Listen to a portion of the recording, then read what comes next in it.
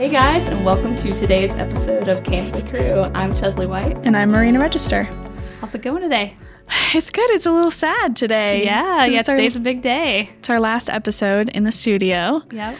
And we actually are going to interview each other, which super fun. Right. I mean, we've asked these questions of our guests now for 15 episodes, so we thought it would be a great way to end the season with chatting with each other about our career growth and paths and what we've learned from the show, just as kind of a wrap up. And then we also have plans for the show in the future. Yeah, so we're going to be in person, at least for 2023. So we talk about it later in the episode, but feel free to tune in. I think it's the week of February 20th that we'll be in person for Candidly Crew. Yeah.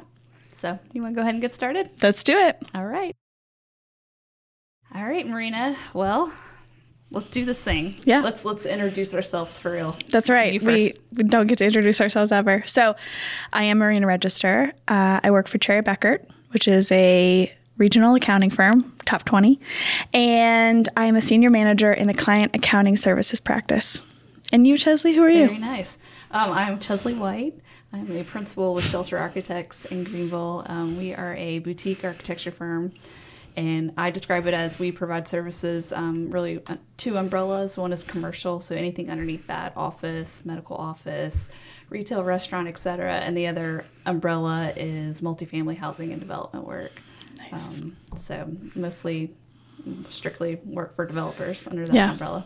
Do you focus on one or the other, or do you do both? Great question. Yeah, I focus on the commercial side and the medical office side. I've got a big interest in that. My business partner, Kevin, focuses on the commercial side as well, and my other business partner, Tara, focuses on the housing and development stuff. Nice. So I know it's a longer story of how you got to Shelter, but tell us how you got into architecture and then maybe give us some color on how you got to being principal of your own firm. Okay. Well, so I went to Georgia Tech for undergrad, and I was an industrial engineering major because I thought I'm at Tech, I have to be an engineer. And a lot of my friends were industrial engineering majors, and I thought that's just what I should be. And so I started on that path, and I was at a co-op for Atlantic Southeast Airlines at the time, which is a branch of Delta. And it was fun. I was enjoying it. But they brought us a project that was to redesign a mailroom for the pilots. And as an industrial engineering major, you're all about logistics and efficiency and things like that. And so I was like, what's this design project that we're doing?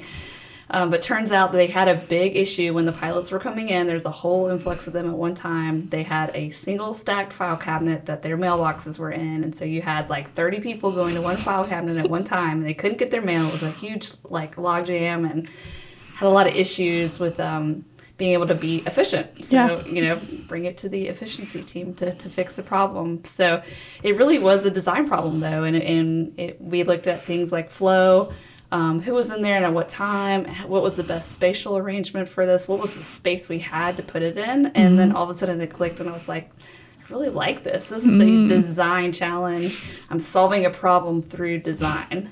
That's like, awesome. do I want to be an architect? Luckily, I had a friend who was an architect at the time, and we chatted, and it sounded like a lot of fun. So I switched my major. It took me an extra year of school, but I switched my major. All of a sudden, my grades went from not great to really good. So I was like, okay, I'm in the right spot. Was that because you enjoyed the work more, or just that it made more sense to you? I think both. Okay. I think it was clicking. I was invested in it. I don't know about you if you ever took a probability course, but that was on the industrial engineering side. Yeah. Probability is way over my head. I never could quite it's not fun, get there mentally. And I also had to take physics, not great. So the other classes just clicked, maybe that's the creative side of my brain that really enjoyed it. So that's awesome. Yeah. What about you? How'd you get into commercial real estate? That's a great question. So I'm an accountant. So I actually, coming out of high school, I had a couple things I wanted from college, and the biggest was I wanted a job. and a degree. Very important. And I came down, I went to Bob Jones, which is a private school here in South Carolina. And I was thinking I was going to be a business major. I actually came down for a handbell competition my senior year of high school. I knew that about you already, but that's so random, by the way. And I love it. Yeah, I'm very good at handbells. If you ever need, someone to sub in at your... Do you still play? I do. I used to play with a professional group and I stopped that, but have thought about going back into it. And then I randomly sub for friends that direct choirs at churches. So, Diane, if you're listening to this, yes, I will sub for you next week. So, but yeah, I came down and was thinking I would do business because it made the most sense to me.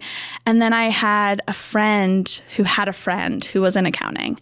And I didn't know her at all, but she sat me down and was like, here's why you need to do accounting. It's business plus accounting. It's more challenging. If you hate it, you can go back to just business, but don't just come for just business. Come for accounting.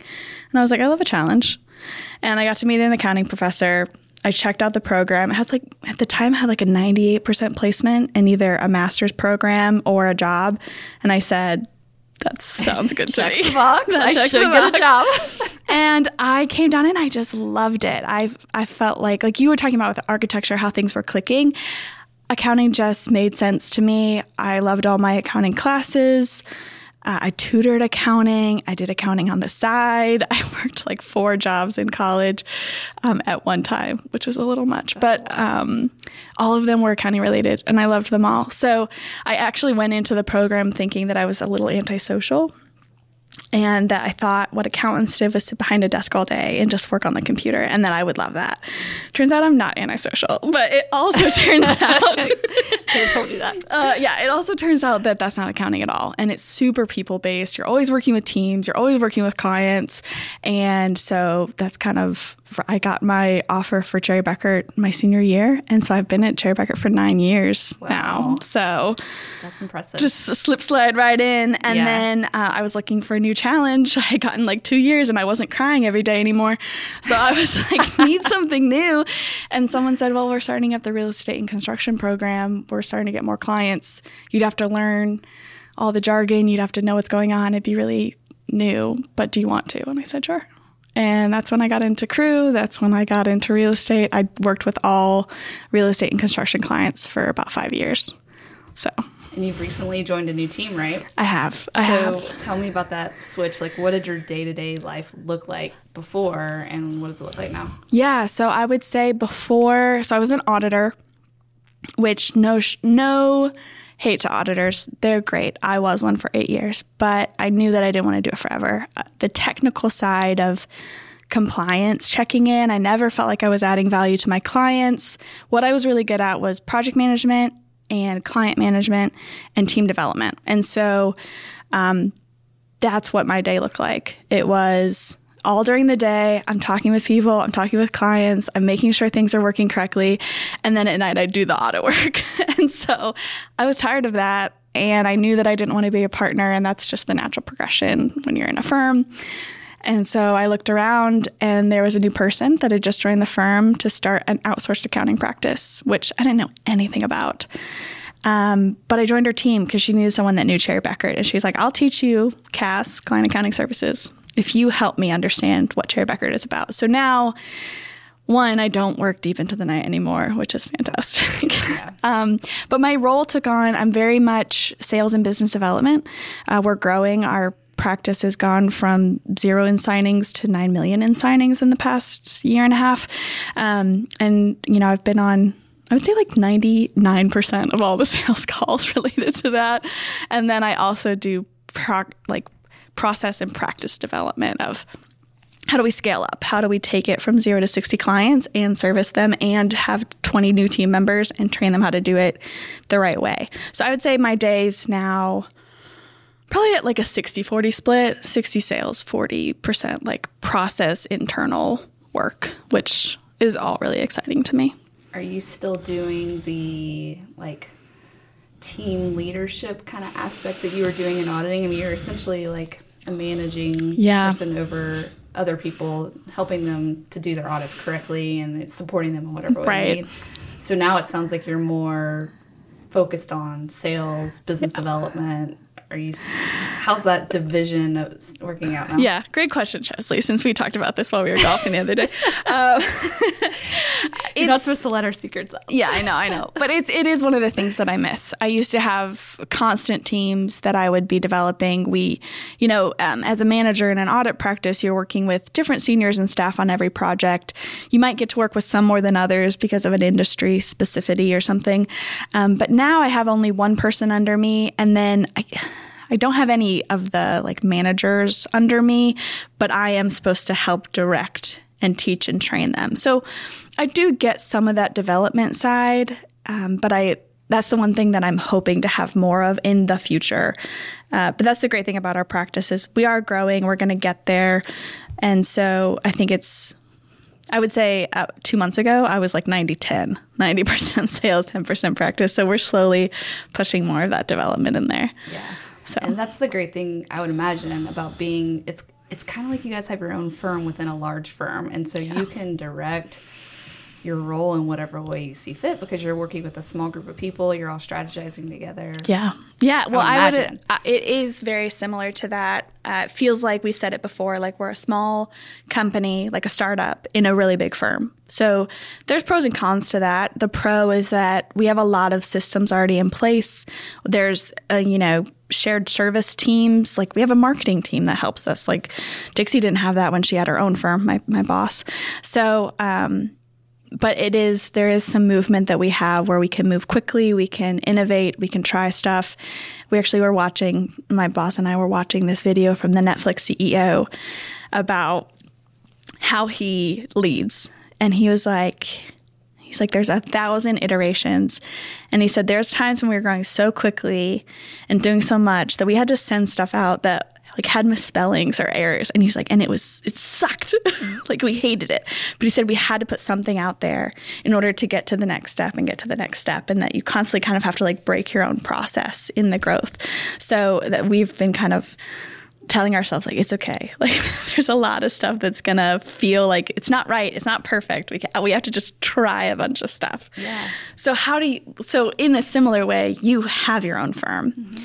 And what was it like going from, you were at a bigger firm and then you chose to break off? One, why did you make that decision?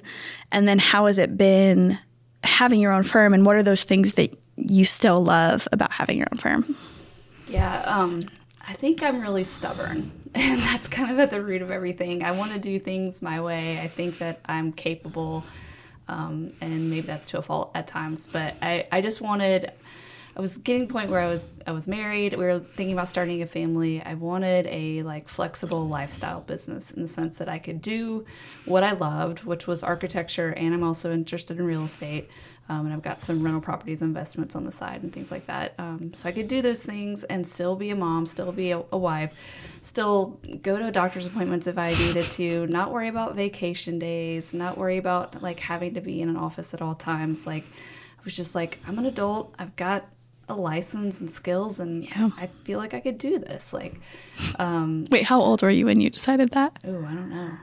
That was 6 years ago, so 32. Okay. 32, 31, somewhere in there.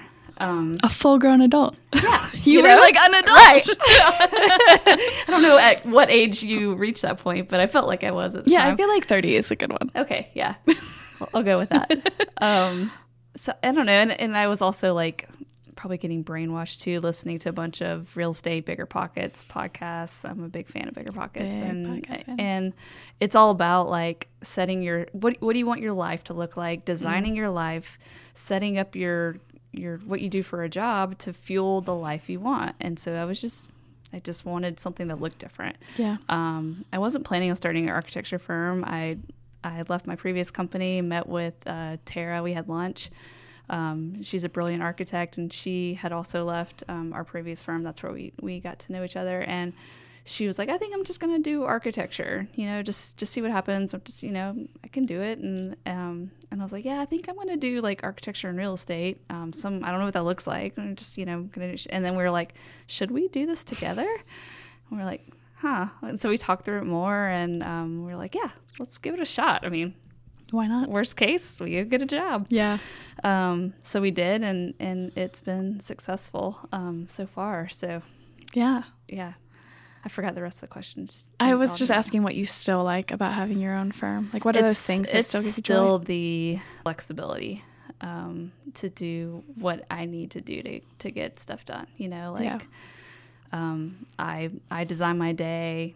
If I have 6 meetings in a day, I did that to myself. You know, like I don't work any less hard. In fact, I probably work harder. Right. But it's on my own terms, and that's my favorite thing. So you have stubbornness. So there's like this part of me that I can't tell if it's hubris or if it's just factual. Like, I just don't believe that I could not go out and just get another job. Right. Like if worse came to worse, like even when the COVID hit and people were like, what if I lose my job? I was like, I'll find another one. Yeah. Like, I love my company and I love where I work. Obviously, I've worked there 9 years, but it doesn't mean that I don't think I could work anywhere else. Exactly. I mean, you have a degree, you have experience, you probably have credentials or something like that. CPA. Exactly. Yeah. And that's a marketable trait. And so that's when people talk about the fear of starting their own company or the fear of doing something different, it's like, okay, look at the worst case scenario. You fall flat on your face and it's awful. Yeah. So you pick yourself back up and you either do something different or you go get a job. Yeah. Like, and unless you're in a recession where no one's hiring, chances are pretty good that you can find something. I still feel like I can. Which is great. I know. I'd have to find the right one. But yeah. So let's talk about unique growth opportunities. Do you feel like the move to Shelter was a unique one, or have there been others in your career where you're like, this wasn't just a gradual up kind of line? Yeah, that's a great question. I feel like I've had maybe 2 or 3. The first was when I was working at Fluor as a young architect, doing industrial work there. Great company. They were too busy to micromanage me. So they were just like, you're an architect, here's a project, do it. And I love that. I love the challenge of jumping in, figuring it out, coordinating with engineers, and performing at a high level. And I feel like I did well there. I saw a ton of personal growth in the time period I was there. They also challenged me to do public speaking. I had to give a presentation to a room of 75 engineers, which for me at the time, that was huge. Yeah. And I was so nervous about it, but I prepared like multiple weeks in advance, and I did what I thought was a great job. I left that feeling very proud of how I did. And I was like, man, for being so scared, I feel like I killed it. That was awesome. So when the only reason I left there was because they like to send you all over the country, because their jobs are all over the country. Right. And I had just gotten married, and I was like, I can do project management anywhere. So I went to my next firm.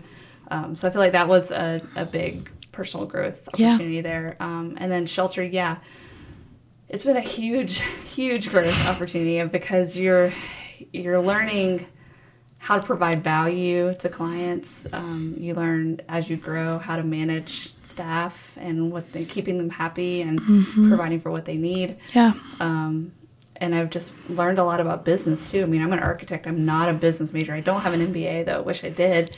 And that has been, it's been awesome looking back on where we were and where we are. Like we've been very strategic over the past 6, now almost 7 years of like, at first we took any project we could get because we needed to establish a reputation, get some money coming in, and just get our name out there. And so it was very volume-based and transactional and just like churn and burn as quickly as we could. Yeah. As we've grown, we've been more strategic about what projects we take in certain areas because we want to try to grow in those sectors. Those projects are generally longer, bigger, have better fees, can support the firm better, and you're not so stressed because you're not churning and burning as quickly as possible. And I feel like that's worked really well for us. We've done a good job with it, and I feel like there was a big moment about 2 years ago where everyone where it was starting to work and everyone felt it, and everyone felt like a relief from the churn and burn, and was just like, okay, this is good. And I'll say too, I obviously don't know much about architecture, so it's hard for me to say I'm impressed with you as an architect, although I'm sure I would be. But I'm always impressed when we talk together about how you are as a business person, about how you run your business and how you think about business, and also how you are constantly thinking and trying to innovate and change and get better and ask someone else, like, what do they do? What do they do different? Like, what could you do different? I think that's like a really good sign of someone who should run their own business. Oh, thanks. That's awesome. You never said that to me. Well, I have thought it for a long time, so I apologize for not telling you earlier. That's awesome. Well, no, and same for you. I've always been impressed at how just driven you are and how committed you also are to Cherry Bekaert. And, you know, like, I'm so committed. You went to India for them, and you've made this big switch now to developing and starting a new company for them, and a growth from what, 0 to 9 million? I mean, that's significant. So props to you as well. Thank you. I appreciate that. No, that was a huge, like, you were here for it, the jump from auditing to something new. And this podcast was a huge part of that. That's right, yeah. I had a similar thing when I first started, where we were growing so quickly in the Greenville office that by 11 months in, they're like, go lead your own jobs because you have to, and ask us if you need help. And I was terrified, but that trial by fire sometimes gives you the most power over what you're doing. I started to feel like I had some ability to control what happened in my day. And that was really, really important to me. And so it was really hard then, down the road when I felt like I knew what I was doing. Like, I was really good at my job as an auditor, and the partners wanted me to be a partner.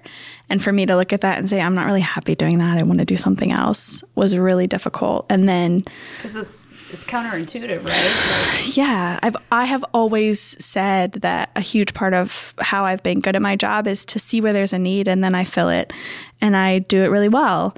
And so to say, I'm going to go someplace where I don't really know the need, or I don't really know the people, where I've built all these relationships for 8 years, and while they'll still be here and I'll still be in the same company, I don't report to them anymore, was very difficult and scary for me. And I'm very, very lucky to have been doing the podcast at the right time, to have Ramona Farrell be like, well, you can take a risk and it's really not that big of a deal.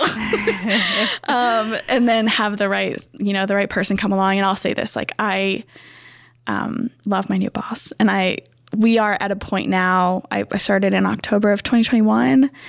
I trust her so much, and I feel like she trusts me. We had to travel together all summer on our road show.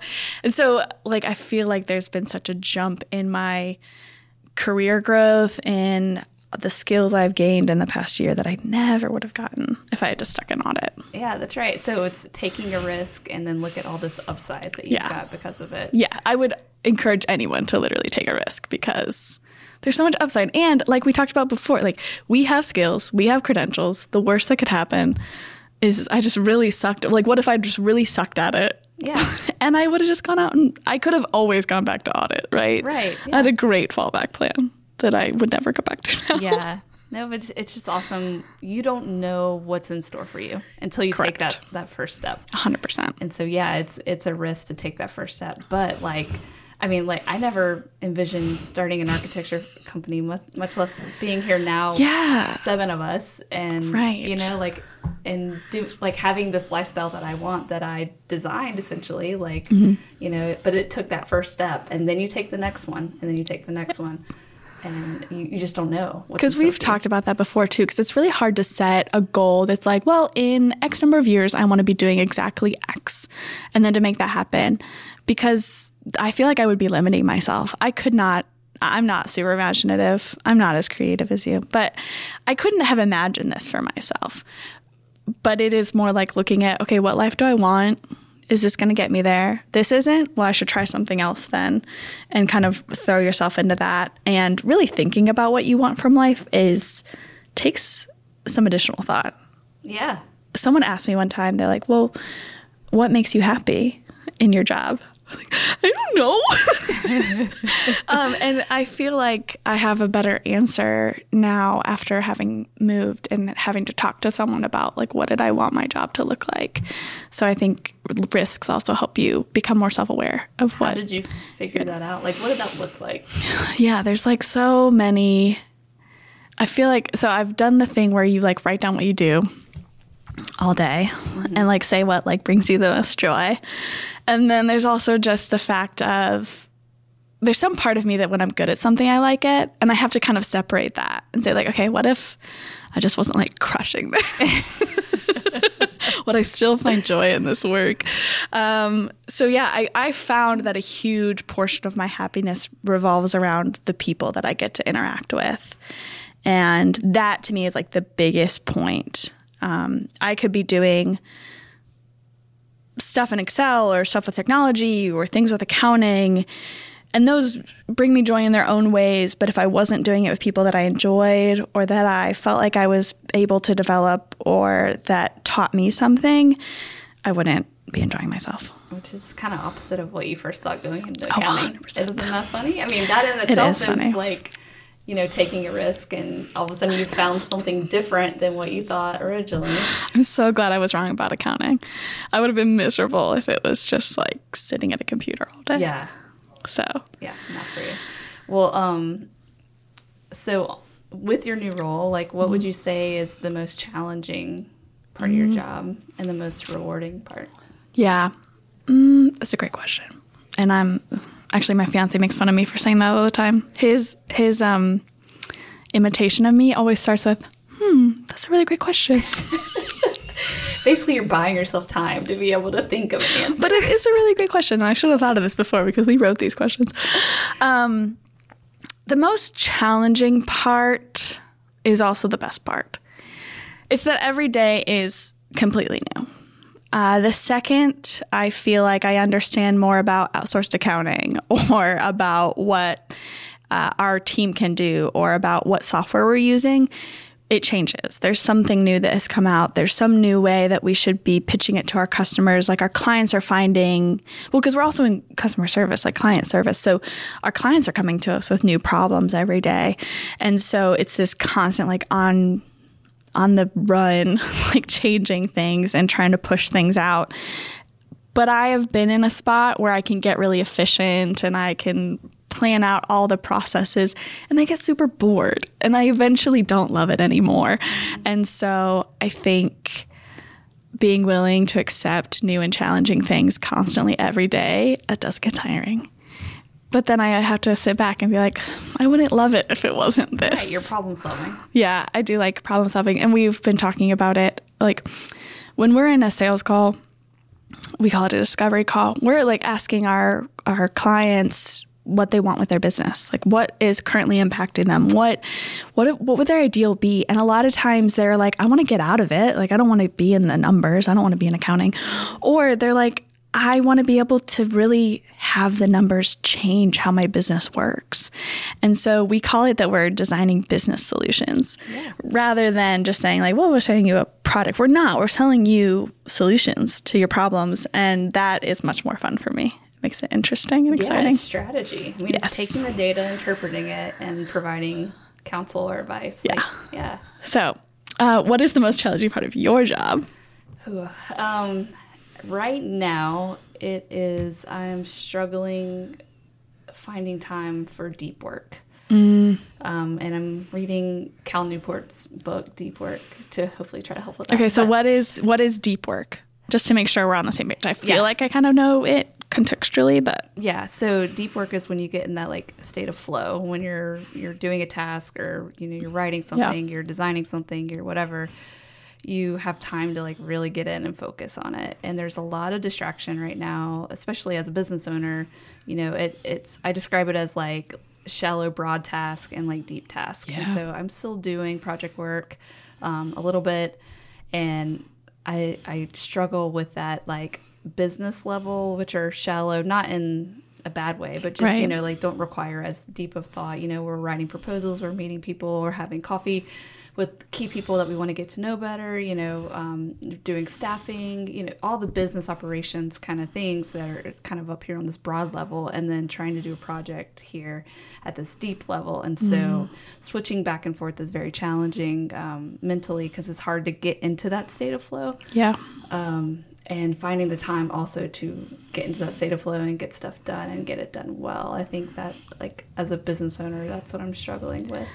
I struggle with that like during the day. I feel like the day ends up being taken up with so much like of the soft skills. Like I need to talk with this person. I need to have this call, and we have a meeting and it's back to back, and like my schedule tomorrow is a nightmare. I think I have like 10 back to back 30-minute meetings. So then it's like only early in the morning or only late at night can I get into that flow state. And so... But you also now are engaged. Yeah. And you're about to be married in what? Yeah, like and how many days? 8. Yeah, exactly. 8 days till I get married. So that nighttime Yes. is not really going to be available It's any not, longer. because the 5:30 hits and my brain is like, I got other things going on. Right. And unless I choose to get back into it, and then I struggle because I'm like, oh, I didn't really want to do this. If I don't have a very clear task that I needed to get done, even if I try and like open my computer on like a Saturday, I'm like, I don't remember why I'm here. And I shut it and I push it away. Yeah. So I feel that pain, and I've been trying to read books on like, not time management, because I feel like we all kind of get overloaded with time management, but how do you block out time and actually use it for the thing? I think that's it. You blocked it out That's what for. I'm experimenting right now, is having certain days that are my office days, and I don't have meetings on those days strategically so that I can do the drawings, do whatever thing that I need to focus on that day. And it's like working okay so far. My issue is I break my own rules where I'm like, my day is blocked. I'm like, but this person can't meet except for that day. And I'm like, okay, I'll give you that one time slot. And then I give away 2 time slots. And then before you know it, my office day is no longer exactly. an office day. So that's my fault, and I need to work on that. But that's kind of what I'm exploring right now to help with that. I want to do that. I've talked about it a couple times with Dixie. Our problem is that every partner in the firm, and there's like over 400 partners, feels like they have access to us and can put stuff on our calendar if they have a potential client, which is great. I mean, like, it's so amazing to not have to do like any kind of cold calling. It's always a partner being like, hey, I have a current tax client. They need help. Can you help them? And we can come in and like really add value. But even if I set aside days, like even when I have like time blocked out of my calendar for like an actual like in-person training, and people are putting 30-minute meetings on my schedule, it's like, yeah, I have to start policing that. Pew, pew, pew. That's what we got our admin for her to police our schedules. But she's like, you have to give me access to your calendar in order for me to police it. Step 1. So yeah, she has control of my calendar. So yeah. I think days are almost better than like an afternoon or a morning to really get into focus. I don't know. I've found I can just get a ton done if I have the day to actually. I love those days when I actually get work done. Yeah, because then you feel so good. You're like, I feel that was so really good. productive. I'm now like somewhat caught up. Like, yeah, life is good. So yeah. But I don't know. I'd say like the most rewarding aspect of the job. I don't know if you asked that question, but I think I didn't. But I want you to answer it now. Is just getting to know our staff and understanding like what they want and helping plug them into like a project that's going to make them happy or challenge them or make them feel fulfilled. And then to see them do really well with it and love it. And, it's like championing them, like, but it's a great feeling. It's like, I love finding people's strengths. Yeah. Like, that is the best thing, is to be able to plug them in to the thing that would make them feel the best. Yeah. It's just an awesome feeling. Love it. Well, so you mentioned Ramona in our podcast with her. Yeah. She has been like an unofficial mentor to me. What about you? Like, who are your mentors and what's that been like? I've had a bunch of great mentors, and I think we've had a couple guests on here that have been like, it can be super informal or it can be really official.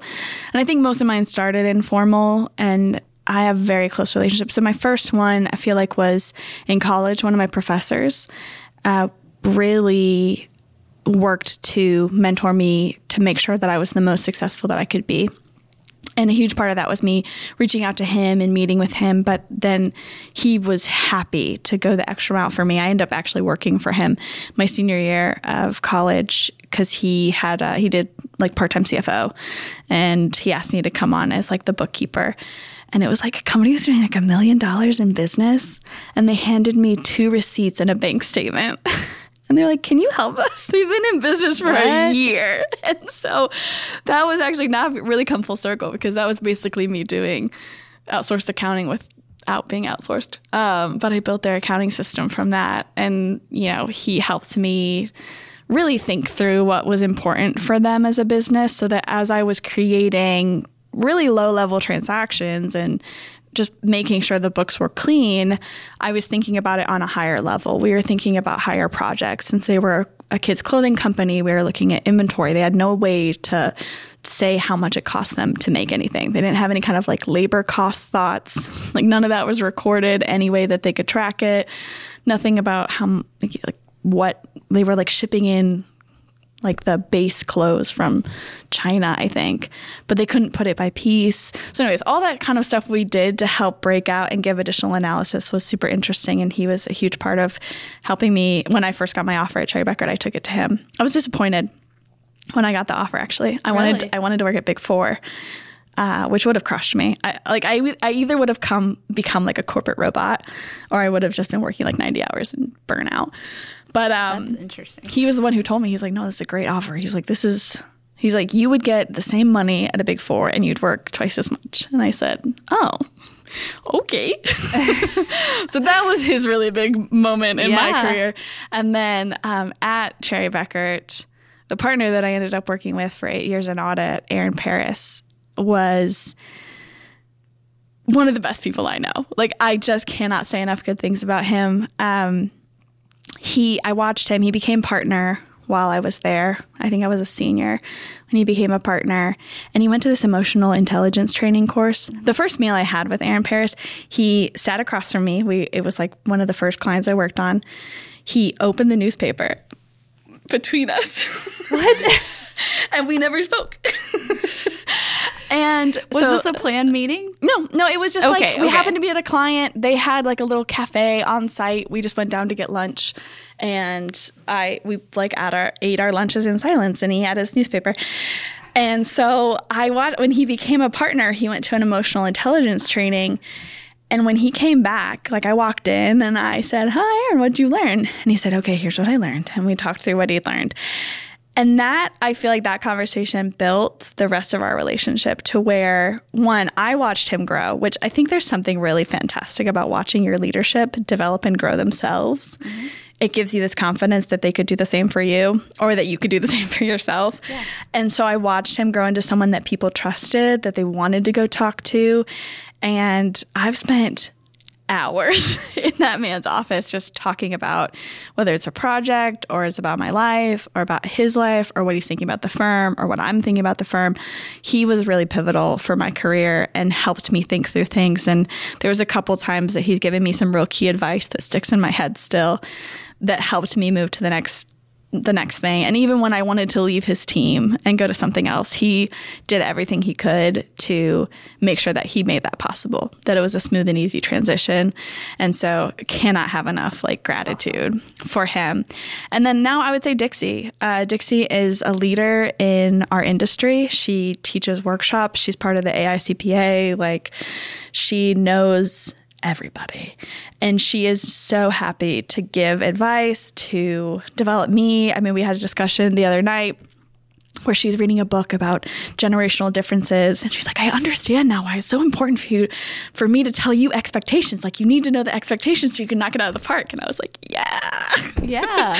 And so she is working really hard on being a good boss, but also talking me through what she sees for my future. And it's stuff that I never would have dreamed of or imagined, but she's thinking about it for me. And that has been great for me. That's awesome. So really good mentors. What about you? Yeah, I don't have a formal mentor, and these people that I'm about to talk about don't even know that I consider them my mentor. But there's two women through Crew that I've just been so impressed with, and just I respect them immensely, and would, really listen intently on whatever advice they have to give me. And they regularly give advice, and we regularly bounce ideas off each other. The first one is Christina Moyer. She so great. Is so wonderful, and she asks the most intelligent questions. Out of anyone I know, she's the best question asker, if that's a way to put it. And whenever she asks me a question, I'm like, oh, that's a good way to think about that. Yeah, you're so right. Or, like, or wow, that really changed how I was thinking about it. Yeah. We have similar interests in that she's very big on lifestyle design, as you know from our interview with her. And just, I want to be her when I grow up. I mean, that would be amazing.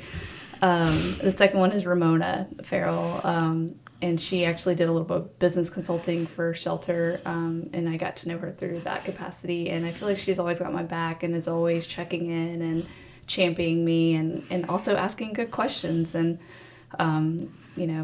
challenging me. Like if I have certain notions of like, well, this is this way and this is why I think it's this way. And she's like, well, what if it's this way?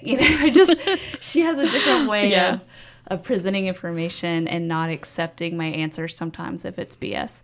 Not that it's always BS, but it's most of the time. So I just respect both of those women immensely, and they've really been big recently. Like I feel like the past year has been very like introspective and trying to think about like what I want to be doing within the company, how we want to grow the company, and they've been like, both of them have been brilliant sounding boards. That's awesome. Yeah. Love it. Yeah. So what advice do you have for someone that would be interested in commercial real estate or architecture? Wow, that's a great question. Isn't it a great question? What advice? Yeah, I mean, I think for me, and everything comes back to this, I think it comes down to lifestyle design. Like, is that what you want to do? Like, can you identify what you like, what you don't like? And for me, there's these moments I've had in my life, and there's only been about 3 of them. They're very rare, where you're kind of like out from your normal routine. You're almost bored. And your brain, when you become bored, your brain kind of floats. And it starts like coming up with all these ideas and things that you want to be doing. Things get clear and you're like, well, why am I doing this? Like I should be doing this, or I really like that. I just think it's important to take that time to really think about what you like, what you don't like, where you want to be. And then at that point, it's like, go talk to people that are doing what you want to do. Yeah. Listen to podcasts, like be a lifetime learner, go seek out those people who have that information, because that opens up so many doors. Like, it's not necessarily that you're looking to gain every little ounce of wisdom that person has. Like, it could just be a connection to someone else. I know you, and then now you know these people, and I'm talking to you about an issue, and you can now connect me with someone that I need to help solve a problem. Yeah. I mean, so much about life is like networking and relationships and things like that. So I would just, I don't know. How do I summarize that? Be intentional. Yeah. Yeah. Because I think I would almost say that mine is similar in that one, I would always flash back to like the lifetime learning aspect. Like I feel like we heard a lot of in season 1. And then I think it's also the idea, especially in commercial real estate, you have to take some ownership of what your career is going to look like. I mean, now, and that's not to say that I don't have a lot of great people to, give credit to, or that I relied on, or that support me in my career. But at some point, I should be the one that cares the most about my career. Yeah. And I think you have to have that kind of a drive and that kind of an interest in order to make that successful. Yeah, absolutely. No one's going to do it for you. They shouldn't. No. No, it's not possible. Yeah, no. Yeah, well, that's great. And now I'm going to ask you first, so I don't have to answer first. What's the best advice you've ever received? Advice. I don't know if this is like, it is advice, but my favorite quote right now is by James Clear from Atomic Habits, and it's, we don't rise to the level of our goals, we fall to the level of our systems. And whoa. Yeah, do I need to repeat that? We don't rise to the level of our goals, we fall to the level of our systems. Right. And so the summary of it is basically like, whatever's not systematized, like, doesn't happen. And so that's how I've tried to think about things recently. Wow, was that your engineering background coming back? Probably. No, I read his book, or I listened to it on tape, and I was like, yes, that is so true, because I struggle immensely with discipline. Like, you know, I started working out in August, and I don't know, like, it's like a switch flip for me in terms of discipline, being able to repeatedly do things. And consistency is huge in whatever goal you have. It's consistency / developing a system that works. Yeah. So I'd say, like, that's probably been the most powerful bit of advice, is like try to think about things in terms of systems and making sure there's like not a weak link in your system. Right. Is it bad that I'm considering reading Atomic Habits on my honeymoon? Because we're going to be like traveling to Barcelona, and so like, it'll be like a long flight. I don't think for you that's bad. I feel like I'm it's definitely going to bring a fun book. I think you'd get enjoyment out of it. I probably would. So it's on my bookshelf. I've had it for probably like 3 months. And so this is going to be, since I have like literally after next Wednesday, I'm not working for the rest of the month of January into the first week of February. Nice. So, good for you. So yeah, so I think I'm glad you said it, because it's now pushed to the top of my books to read. Oh, I got another one. Yes. My other favorite quote is, make a life, not just a living. Okay. I like that too. Yeah. Because that's your whole thing. Yeah. Making a life. What about you? So this is dumb, but it's one of those ones that it sticks with me, and I think about it all the time, and it's really helped me in my career. And it's from a movie. It's from a rom-com. Okay. And Tony Shalhoub plays this psychiatrist. He like literally has like one cameo, and Reese Witherspoon's character comes in, and she doesn't want to go to therapy, and she ends up. What movie is It's called How Do You Know? Okay. It's got Paul Rudd and I saw it. and Reese Witherspoon. So she walks in, she's feeling unmoored, and she's like, "Wait, I can't do this. It's not like I can't do therapy. Whatever." And she walks out, and then she walks back in, and she says, "If you had a general piece of advice for anyone going through any situation, what would you say?" Yeah. And he said, "Figure out what you want and learn how to ask for it." Oh. And she said, "That's really hard." And he said, "Yeah, but you walked in here and that was hard. So I think you can do this too." And so I constantly think about figure out what you want and learn how to ask for it, because I think there's a lot that comes into that, figuring out what you want. Like, do I want something that makes me happy? Do I want something that gives me more flexibility? Like, what do I want? And then to have the courage to then say, okay, I want that. How do I get that? So. Well, and asking for it is huge. Like, I think as women, we don't do that a lot. You know, we're like afraid to, or, you know, just, I don't know. We just don't. Yeah, I do think people struggle with it. I don't know why. Maybe it's because I watched that movie when I was like in really formative years in like my early 20s. But I feel like that's one of the things that has been really great about me and my career, is that I'm more than happy to walk in and say, hey, here's what I'm looking for. I think I could get it this way. One, do you think that's the right way? And two, can I have that? Yeah. And have met with mostly people being like, wow, I'm really glad you asked me that. Yeah. I'm really glad we can have this discussion. And sometimes it works out the way that I think it's going to, and sometimes it takes a slightly different direction. But I'm always very confident in it. It's huge, like, because if, like, as a business owner, if I don't know what my employees want or what their goals are or things like that, like, how do I get that to them? Yeah. If they don't tell me, if they don't ask, like, the same for you. Like, Yeah. Well, and it's also sometimes what I want is for the people under me to tell me what they're thinking. And so I have to learn how to ask for that too, to say not just like, oh, I was thinking about it and I think I know what you want me to do for you, but to say, are you doing what you like? Like, what would you like better? How can I support you? And so I think... What do you hate?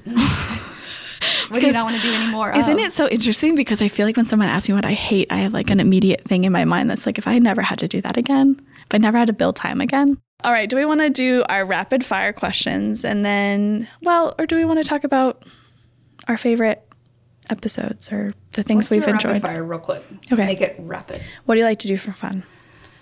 Travel. I also like to travel, and I love going out to eat and things that involve like food and wine. I also love playing golf. I also love playing golf, and I also love making cocktails. Yes, and you're very good at that. It's so fun. All right, where is your favorite place to travel? Paris.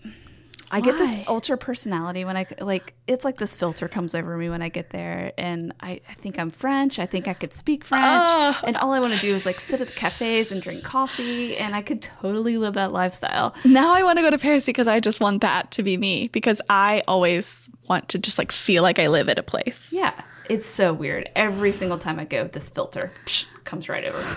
Yeah, I can't explain it, and I can't speak French, so. Chisley. It is Chisley. What's your favorite book or podcast?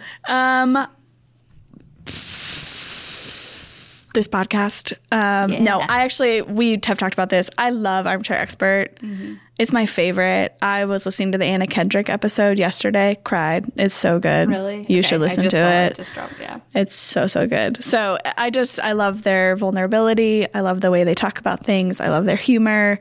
It is my to-go podcast when I'm traveling, when I just need something to distract me, whatever. Yeah. What about you? Favorite book is probably Rich Dad Poor Dad. I mean, it's a classic real estate book, but it really changed like how I thought about investing and things like that. So that was huge. Favorite podcast. I'm struggling right now with that. Like I'm a huge podcast listener, but I am not finding one right now that I love. Like going through a bunch of different ones. So nothing at the moment there. Gotcha. Current TV show that you're binge watching? So last night I watched a show called Clarkson's Farm. Yeah. So you remember Jeremy Clarkson from Grand Tour? And there's like the three British guys, and they like race cars and stuff like that. Yes. So Steven and I started watching Clarkson's Farm last night. He owns like a 1,000-acre farm, and he's now no longer recording like auto stuff on TV. And he's like his farmer that farmed all of these 1,000 acres retired. So he's like, I'll just do it. And so he's learning how to be a farmer. I'm only into episode 1 last night, but I really enjoyed it. That's so fantastic. Yeah. I love that. Yeah. What about you? So I have already seen it, but we're rewatching it for Alex, Peaky Blinders. Oh, because did you like that? I loved Peaky Blinders. I love a good character arc. It's one of my favorites. I also like my comfort TV show to binge watch is actually Salt, Fat, Acid, Heat by Samin, and it's like so comforting to me. I'll just put it on at night just to be like, I love watching her travel around Italy and be so excited by food. That's awesome. I need to watch that one more. My favorite all-time one is The Americans. Oh, I actually have watched like 3 or 4 seasons of that, and then it was like it needed more to come out, and I couldn't binge anymore. Mm-hmm. I need to get back into it because I loved The Americans. It was so good. Yeah. So. Favorite restaurant in Greenville? Okay. I think it's the Anchorage. Yeah. It's every time I go, I get the tasting menu. Yep.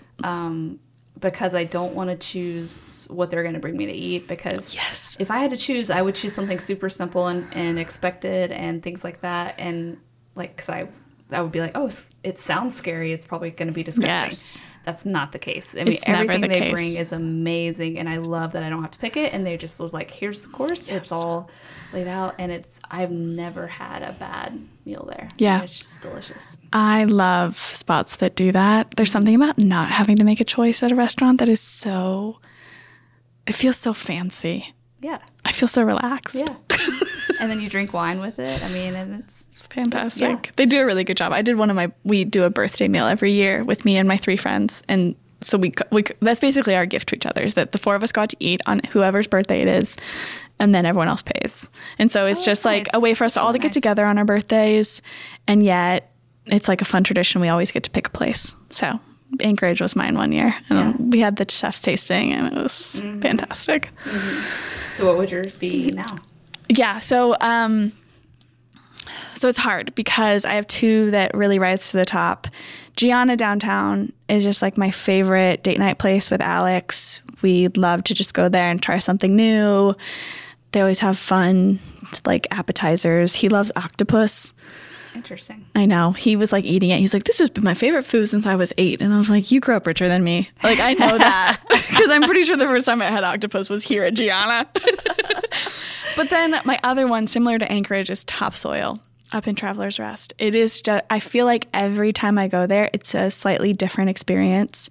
I always like to either get a tasting menu if they have it on Sundays or get something that I never would have thought to get. They're so creative. They're so fun. I'm having my reception for my wedding there. Like, I can't say enough good things about that restaurant. Yeah, I've been once. I need to go back. We don't go to TR very often, but we should go for one. They do Saturday wine tastings. The first Saturday of every month they do one, and they do 2 bites, like 2 paired bites. And their sommelier Lisa is fantastic, and she always picks really fun things. So we should go do that. Yeah, we could do a double date. That's true. Oh my god. Yeah, let's do it. Okay. All right. So, given that this is our last episode, I've loved that we've learned more about each other. I know. It's been great. Some of which I already knew, but some I didn't. I mean, what do you think about, we've done 2 seasons now, 8 episodes per season. So 16 people, 15 if you mix us out. I mean, what have you learned from all the people that we've talked to? I love this podcast, and for a similar reason that I love Crew, and it's that we get to talk to such amazing women. Like, that they're in our circle and that we know them and have access to talk to them is so fantastic. I feel like every person, we see things that are similar about everyone, right? Like, we've got a lot of people that are clearly successful and they're lifetime learners, and they have thoughts for what they want their lives to look like. They're very intentional, and yet they're all a little bit different. And so I feel like it's been really fun to watch different personalities across the table from us, and maybe even to have someone come in and be like, oh, I was kind of nervous. This is at a studio. Yeah, and then by the end, we're like laughing and sharing stories. So yeah, I just feel like we've had such amazing guests, and I feel like I end each episode thinking, oh, what a fantastic episode. It was so fun to get to talk to them for an hour. And we've talked about this. We should just invite them for lunch. Like, we've started to do that. And we have, because there's this thought of like, why would we wait until we can get into a studio to ask them questions and get to know them? And I feel like I've gained way more from this podcast than they have, right? Like, I definitely feel that way. I feel like it's been a conduit, like, or an easy in to be able to talk to these people, to like glean a little bit of like wisdom from them. Yeah. But then it's opened doors. You know, I mean, it inspired your career it inspired change. My career change. And I feel like I know now it's nice when we go to crew events and I'd be like, Meg, yeah, or Casey, or whoever. Like, there's been a couple that I didn't know very well, and now I feel really comfortable with them, and that's been awesome. Agreed. Yeah. So, do we say what our plans are? Yeah, we might as well. So we're moving to an in-person. So the reason we came to podcast was it was 2020 and we were in COVID. And so now we're coming out of COVID and we can have in-person events, and we want to be able to have it be an in-person interactive type of format. So it'll still be interview, but... And just like we got that conduit directly to our guests, you know, or that, you know, we're sitting in front of them being able to ask them questions, like people in our audience will be able to go up and ask our guests questions after the show or during it. So it's going to be a much easier format if you're looking for like a mentor or just like, you know, advice on a situation to have a direct access, like up to that person. And we'll get to drink wine. Yeah. Which always makes things a lot more fun. Yeah. Should we have brought wine to this? Oh, we should have. It is 2:00 in the afternoon, so maybe not. I do have to go back to the office, but yeah. Same. Yeah. So anyway, I'm looking forward to it. Thank you for being my co-host. It took a lot to convince you to do it. It did take a lot to convince me. I'm so glad you did. That it would be perfect. So thank you.